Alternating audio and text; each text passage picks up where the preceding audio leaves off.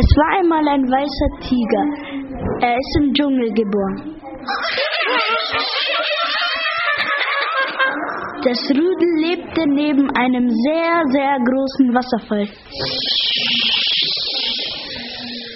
Und da gab es einen weißen Tiger. Und die anderen Tiger hassten den weißen Tiger, weil er anders war. Und beschlossen ein Familienrat.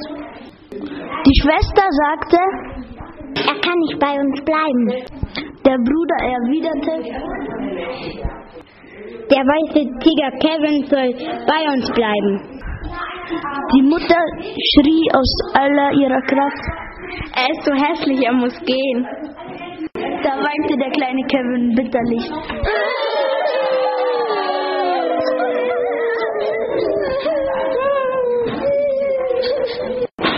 Er zog los in den einsamen Dschungel und traf eine nette Affenfamilie, die ihn aufnahm.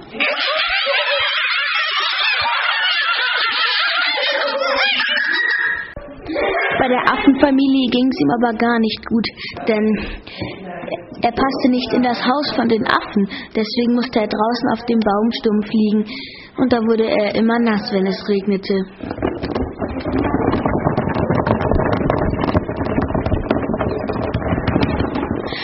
Also zog er weiter. Er ging unten auf dem Weg weiter und fraß sein Essen.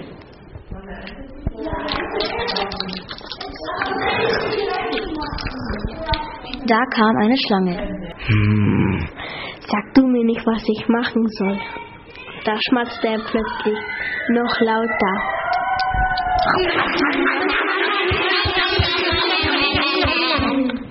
Dann tretete er auf die Schlange und ging einfach weiter.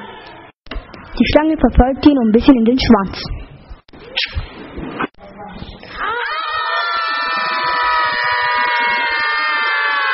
Der Tiger drehte sich um und kämpfte um Leben und Tod.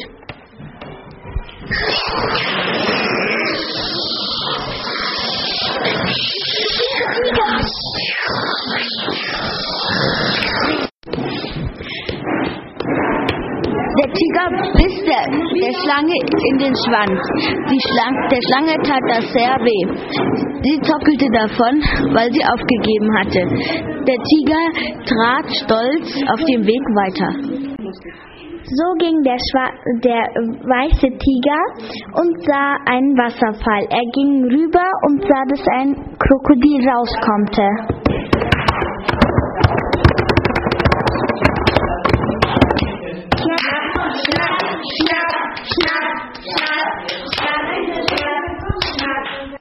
Hallo, ich bin das Krokodil und wenn du in mein Gebiet durchkommen willst, dann musst du mir erst 20 Opfer bringen und gegen mich kämpfen. Das kommt gut beim Geschäft an. Da sagte der weiße Tiger, welches Opfer soll ich denn mitbringen? Bring mir schön kleine Entchen und wenn du sie braten kannst, dann liebstens im Grill. Im Lagerfeuer schmecken sie so fettig, dann werde ich ganz fett.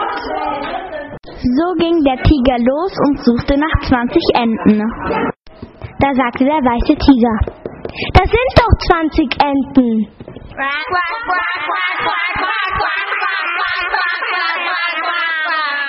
Sagte der weiße Tiger. Eine Ente, die zweite Ente, die dritte Ente, die vierte Ente, 5 Enten, 6 Enten, 7 Enten, 8 Enten, 9 Enten, 10 Enten, 11 Enten, 12. Und so weiter, bis er 20 Enten hatte. Jetzt ging er wieder zum Krokodil und das Krokodil sagte, du hast die Enten, aber ein Kampf fehlt uns noch und den machen wir jetzt und hier.